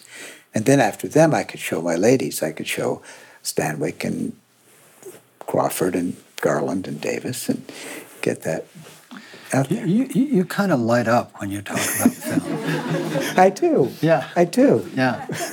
Such joy. Because this is what Jung gave us, this makes the psyche real. What he's talking about are realities. They're not theories. They're not categories that he just made up from his head. They're realities. You've been doing Jungian psychoanalysis with people for what, about 50 years? Did you start when you were 30 or so? I had my first one-to-one with a patient when I was 17, working as a volunteer in a mental hospital. I had an autistic boy I met once a week. All right. Robert Coles was our advisor in those Wow. days. Yes, I mean, that takes us back a few weeks. Wow. But I started doing psychotherapy after medical school the first year as an intern. When was 26. That? I was 26 years old, 1965. So I have been doing what would be nowadays considered individual psychotherapy since 1965. Which is, help me somebody. 54 years. 54 years, okay. And I've been in that office 48 years. Yeah. So here's what I'd like to ask you as the kind of the final piece of our exploration. Then we'll take a few questions, then we'll do a close together. Okay. In terms of your own intellectual, spiritual journey, whatever we want to call it, what has these 54 years of doing depth analytic work with people caused you to discover about your about your own being? In other words, what have you learned about yourself from a life immersed in this work? Well, let's just take something that happened in the middle of it all, and that I think has stayed as the sort of light on me, if you want that. I had this enormous problem with my extroverted thinking type father who really could not see the point of an extroverted intuitive son. I had an easier time with my introverted intuitive mother who loved my intuition, except when I took it into the world away from her. And then we had a tremendous battle over that as to whether I had the right to live my intuition apart from her, which I did. I have to win that fight, but my parents were both very difficult for me, and I used to stumble over the word patient. I'd often say parent, and I'd often say patient and parent. I felt like my parents were my patients. But the danger with that was to think that it was all coming from me, and I think there's an inflation in this. I am a self-made person, but I'm not. But none of it. But I'm also the work of many, many hands, and I got a lot of help along the way. But very early in the game, and not long after I had decided to become a doctor, I had a visit. I was an undergraduate at Harvard, and this young man looked me up, who was maybe my age, just a little bit older, and he told me he wanted to meet me because my grandmother, my father's mother, my father was born in Wichita, Kansas in 1915, and his mother was very bright and taught at a little college, Fairmont College. She taught Greek and Latin. And so that school later became Wichita Municipal University, which my father attended, and then eventually Wichita State University. And so when it was Wichita State University, I think, this fellow had been my grandmother's student. And he said that she was by far his favorite teacher. He had actually come to live with her for a while in her house, and so I wrote her after meeting him, and he told me how much she had meant to him. I wrote her after, and she said, "Oh, he had a terrible time at home. His father chased him around the kitchen table with a butcher knife, and yes, she had taken him in." But what meant the most to him was that she had written, and I don't remember whether it was in Latin but I suspect it may even have been in Greek. She'd written a line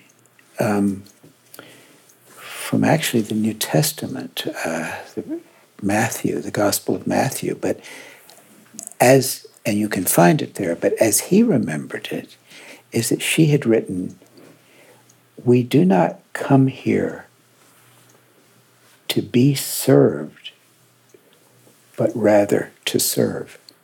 Mm-hmm. And that he felt she lived that. Mm-hmm. And that's the whole point. And that, for me, has been the whole point. Yeah. I didn't value that side of my family at first for a variety of reasons. They seemed just too Midwestern for me, too sensation-oriented and too thinking-oriented. But there was a dream that I had that I would tell you, because we haven't mentioned dreams, but dreams are very important. And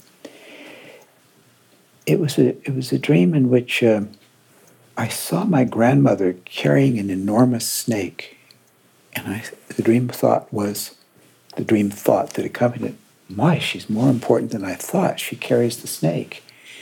And I suddenly realized that if you think of the snake, there's so many ways to think of the snake, but if you think of the snake as the whole unconscious, which she had to carry as a woman, my unfortunately grandfather abandoned the family when she had 3 children, and so she had to support them and through the Depression. And so she had actually in real life had a masochistic load. I mean, she really carried the family. But she was also carrying the unconscious value that turned out to be very important to me. And when I thought about that dream, and then I thought about what that man had told me, I realized that that was also mine. I was here to serve and not to be served. And much as I have at times felt the load, it's sort of what I do, and it works. It works if I accept it, and it seems like that's been very important to me, to learn as an analyst that you have to accept the transference you get. You can't choose how people will see you or relate to you. You have very little choice past a certain point, even over the patient you get, and you have to, and you can't have people be the way you want them to be. They are the way they are, and they're going to stay the way they are. And no one is going to change until they're accepted exactly as they are, including me, of course. And so where does that all lead me? Aside from the life of service, which I was able to accept first as it just seems like it actually is. It's funny, if you accept what's yours to accept, or what the Greeks call your portion, there's an enormous freedom in that, oddly enough. Whereas if you're trying to get it off you, there's no freedom in that. So that's one thing. The other is that I felt when I turned 75, I had the right to a sententious opinion. And so I said, well, okay, life is a come-as-you-are party. You can try to dress up for it, but it isn't going to work. You're going to have to do it just the way you are. And we just are who we are. We have to take each other as we are. And the interesting thing is that if you, again, accept that limitation, it becomes a tremendous space of freedom to learn so much. And I have more energy for what I'm doing now than I had when I chose this field at 19. I'm more motivated to do what I do every day. So what I've decided to tell my patients is, look, I do not want to sit. I don't want to sit here with you wondering when is he going to tell me he's going to retire. I will tell you every 5 years where I see, knowing I can't forecast accurately, but I will tell you that for the next 5 years, I just turned 80, I see myself as being in this office doing this work. Now, we'll see if that comes true or not, but when I'm 85, I'll give you another reading if you're around. You're listening to a TNS conversation with Jungian analyst John Beebe and host Michael Lerner. You remind me when we were sitting in your office and we were talking about a mutual colleague, a Jungian analyst, who had died, and you nodded and you said he died. I forget what age he was, but you said that was young for a Jungian analyst. Yes. Well, my role model, of course, the man who helped me the most, my third Jungian analyst, Joseph Henderson, who I was with for about almost 25 years, started practicing at age 36 and did not retire until he was 102, 66 years later. And he died at 104, and he was just wonderful throughout the years. From your lips to God's ears, I hope that for both of us. Well, it's not how long. It's not how long we have. It's what we do with the No, I know that, but I'd like to be around for as long as I can work this out. So let me open it up to hopefully brief questions so that we have time for a few answers, and then we'll do a close together. Thank you. Thank you. Thoughts, questions, reflections? Yes. Well, I'm glad you mentioned Dr. Henderson. What must have been a great person fit for you? Yes. And have you written anything about his whole effect upon your... I've talked about it, and here and there. I don't think I have written. That's something that I can just refer you to. Right. But I can tell you a quick story that he had. He had the best way of understanding the psychological types of anybody, actually, and it was this way. He had a scroll that he'd picked up somewhere along the way. I don't think he ever went to China, but it was a Chinese scroll that he had in his office, and it was one of those wonderful mountain landscapes where the landscape is everything, and the majesty of the environment versus the smallness of the individual is probably pointed out. So it takes forever to see in the middle of it, oh my goodness, on this path, why, that's a person walking along. They're sort of vaguely oriented toward a tea house. And then if you look a little further in the picture, there's another person not too far from them. Well, that would be the first two of the psychological functions, the ones that the MBTI types, the dominant and the auxiliary function, making their way up the mountain, fairly far along and nearer the tea house. You look forever, and way down on the, sort of further down the road, is a third figure. They're all men, I think, in this picture, but they're the third figure. And wow, that's really amazing. And then, if you really look, way off the path, wandered off somewhere, way at the bottom of the thing, is a fourth person. And those, for Joe Henderson, were the four functions. The first two that are fairly near where the nourishment is, and up the mountain, fairly far along. One straggling along, and one that's gone off wandering by itself. So they're all there. They're all people. They're all consciousnesses. But some are more on the path, and one is far off. So he had taken the four-function model and done a beautiful thing with it. And I found that to be really true. Like, as long as I've worked on myself, my sensation function just goes wandering off. That's beautiful. It reminds me, I think it's a James Hillman story about how each of us is a boarding house, and how some members of the boarding house come out by day and play by the rules. Others come out by night and play by a completely different set of rules. And then there are those that never come out of their rooms at all. That's sort of like... And when I talk about that, when I talk about a marriage, that when two people get together, or a partnership, that we present first the day figures that come out and play by the rules, and then we realize we've each got a whole boarding house. And it's a very interesting process. That's great. Other questions or comments? Yes. Yes, well, thank you so much. What a remarkable and extraordinary experience this has been. I'm definitely going to get your book, or books. Well, that's good. There is a new book out called Emperor of the Seas, or Emperors of the Sea, and it's about sharks, and it's about the ocean. Ooh. It's just come out recently, and there's a whole chapter of a thesis of the author about the movie Jaws. Oh my God. And in this book, he explains how Jaws, the film, unleashed a complete carnage on the natural environment, and certainly the seas. And he has some interesting data in there about shark destruction, which of course the Chinese are very much involved with, and about how it really accelerated after this film. Oh dear. And there's a new film, a recently filmed, it's called not Filthy, Crazy Rich Asians, for example. Oh yes. And so I'm kind of curious, to bring it back to film, are there films that you would put in that same category that actually were just complete game changers socially, that you mentioned about like the transition from silence to talking, but I'd be curious if you maybe thought there was a film that was that dangerous, so to speak, that it really affected the narrative of the way we understand the world. Thank you, by the way.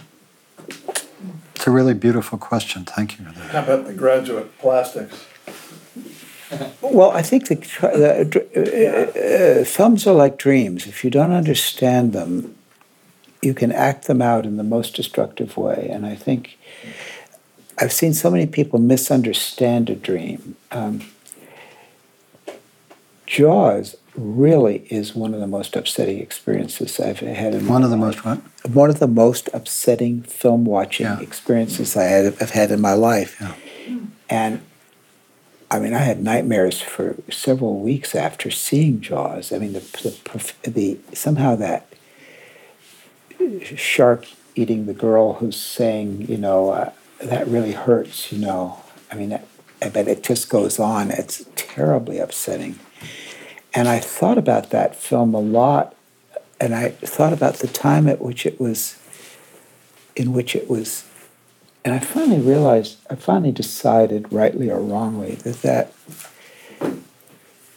film was an allegory about Nixon and Watergate and what it meant to us as a country, what that did to us. And unfortunately, I felt that Watergate was a false resolution to something that was incredibly traumatic that we had not faced. And in fact, we sealed it up, restored the persona, put a former actor as our president, and we have gone to hell in a handbasket since, and now we're back in Watergate again. We have another chance now.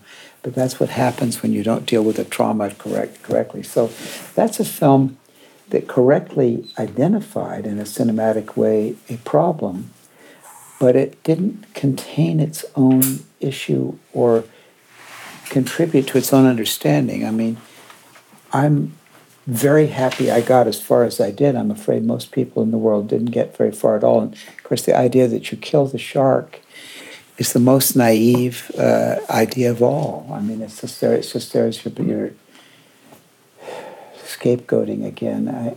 I think we really suffer terribly when we don't understand things. So I like films that have very strong imagery, but I think there needs to be some way to enable them to be understood. So I would argue that Hitchcock's Psycho is a moral film that shows the attack on the feminine as at the heart of this culture accurately. Now, whatever Hitchcock's own shadow issues around the feminine may have been, that film contains its own meaning and becomes a horror and a spectacle, but it's a horror and a spectacle that we can confront and learn from. Whereas if you take a film by Clint Eastwood, like the early one, Play Misty for Me, I don't think it contains its violence, and I feel that at the time he did Jaws, Spielberg, who's a great filmmaker, had not, he was still more interested in sales than service, let's put it that way. And I think he grew as a filmmaker. I think his talent is enormous, but I would say that there are films that are inciting rather than cathartic, and I think that's something to think about. So I would love to take more questions, but I want to, in closing... Can't we just have her, since she had her hand up? Please. I didn't hear you. Not cut down Janet Leigh at this moment. I was just curious about, you have interest in I Ching and you have interest in film, but there's Marie-Louise from France and the fairy tales, and how, what if that is something that you're also exposed to a lot and use, and Sien play also as a means of accessing the unconscious in a very direct, hands-on way, bypassing the intellect, and both and. I can't bypass my intellect, so I don't even try. But what I can do is force it to shut up enough to take in the picture. For years, I kept Grimm's fairy tales by my bedside, and every night, because I had quite an insomnia problem, and I thought it would be helpful to have that there in addition to whatever, before I could get to sleep and have a dream. And so what I would do is what's called bibliomancy. I would open up at random to a Grimm's fairy tale, and I would try to use the fairy tale I got by that synchronistic method of just opening a book somewhere, read the fairy tale, and then see if I could apply it to whatever was keeping me from sleeping that night. And I found that it was invariably oracular. And the only way to learn psychology is for dear life. When your life depends on it, then you will learn psychology. I learned a great deal about myself from the fairy tales that I selected by random that way, and they taught me a lot about in a von Franz way. I loved her books. As far as sand play, I did a couple of sand plays myself in my analysis that just knocked me out. I did it with a couple of patients. I took them to the Jung Institute and did the sand play, and they were amazing. I decided, though, that what I do best is talk with other people. But I talk with other people in a very playful and many times indirect way. I don't talk in a directed cognitive behavioral way.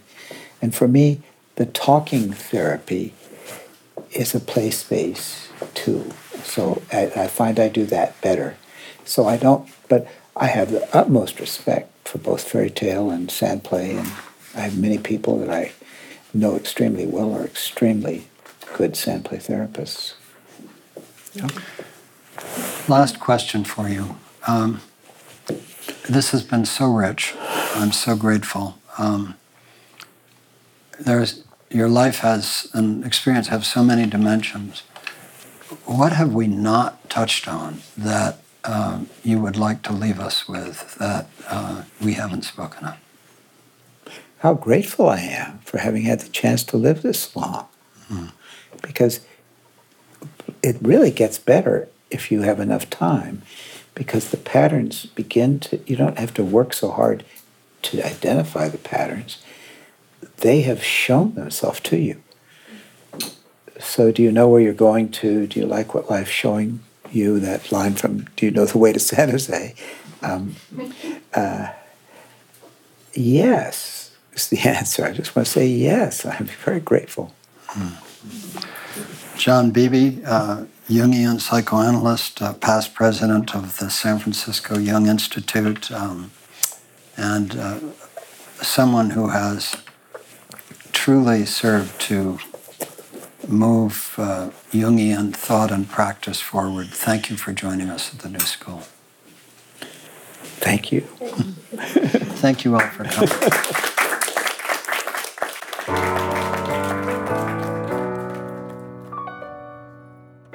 You've been listening to a TNS conversation with John Beebe and host Michael Lerner. Thank you for listening to TNS, the New School at Commonweal. The New School at Commonweal is directed by Michael Lerner. Our program coordinator is Kara Epstein. Our audio producer is Ken Adams. And our theme music is by Suzanne Ciani.